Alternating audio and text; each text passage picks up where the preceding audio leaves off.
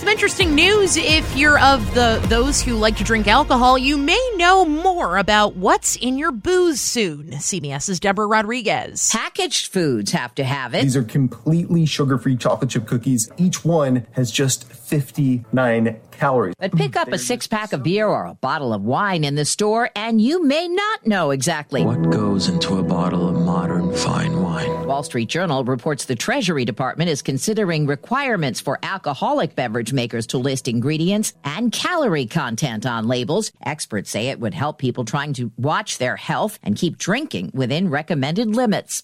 Deborah Rodriguez, CBS News. My goodness, it's about time. Now, Adam, I was telling you off the air that back in college, I lived with somebody who was actually allergic to potatoes. So we had to make sure that all the liquor in our house was safe for them to drink. And it was very, very difficult. And it was a struggle trying to find these ingredients of various spirits online. A lot of websites didn't really disclose that. So to hear this coming out, this is great news, not just for that person, but for tons of people with other issues. Indeed, allergies. I've also wondered about this just because of nutrition information. You know, people sit down and binge drink. They'll drink 6 beers at a sitting or drink a bottle of wine or whatever, not even really think about what's in it and what they're doing to their body, ignoring the alcohol. I think this is long overdue, and it's just something we need to have. You know, we could be a little bit more cognizant and mindful of our consumption of all kinds of food, but alcohol in particular, you know. Absolutely. That's the one thing that really should have an ingredient label on it to begin with. I'm surprised it's taken so long for them to get with the program here. And here in the entertainment industry, a popular 90s radio show host is returning, but he's not after our jobs just yet.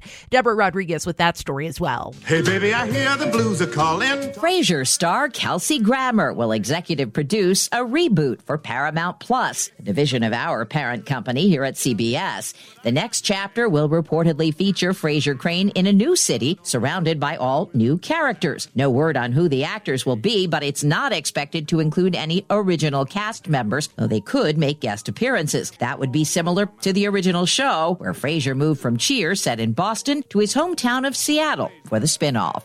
Deborah Rodriguez, CBS News. All right, I'm making a prediction right now as to how this reboot of Frasier is going to go. Frasier is going to be, instead of a radio show host, he's going to host a podcast. That's what I was thinking, too. He's going to move to L.A. and host a podcast. They filmed Cheers and Frasier in L.A. anyway, so it would make sense if they're going to upgrade that and make it a little more modern. His brother Niles and Daphne might make some appearances. Of course, Roz, his producer, will probably make a couple of appearances, but it's going to be a whole new cast of people around him, probably some young people, Zoomers, trying to teach Frasier how to do a podcast. Oh, my goodness. Sounds great. That was a great show. I loved Frasier. During its runtime, it won 37 Emmy Awards. That's spectacular. Indeed. Really great show. Really well written. There we go. Not well like spoken. Not well spoken. But yeah, and a show about people in radio. So, you know, what's not to love? And for what it's worth, Kelsey Grammer also won 4 Emmy Awards just for himself for his role on Frasier. And I can neither confirm nor deny that the show Frasier inspired me to take on my current role. But that's up for debate at a later date and time. Yeah, it certainly turned him into a Seattle icon as well. Oh, yes, absolutely. Mark Skolton's got sports coming up next.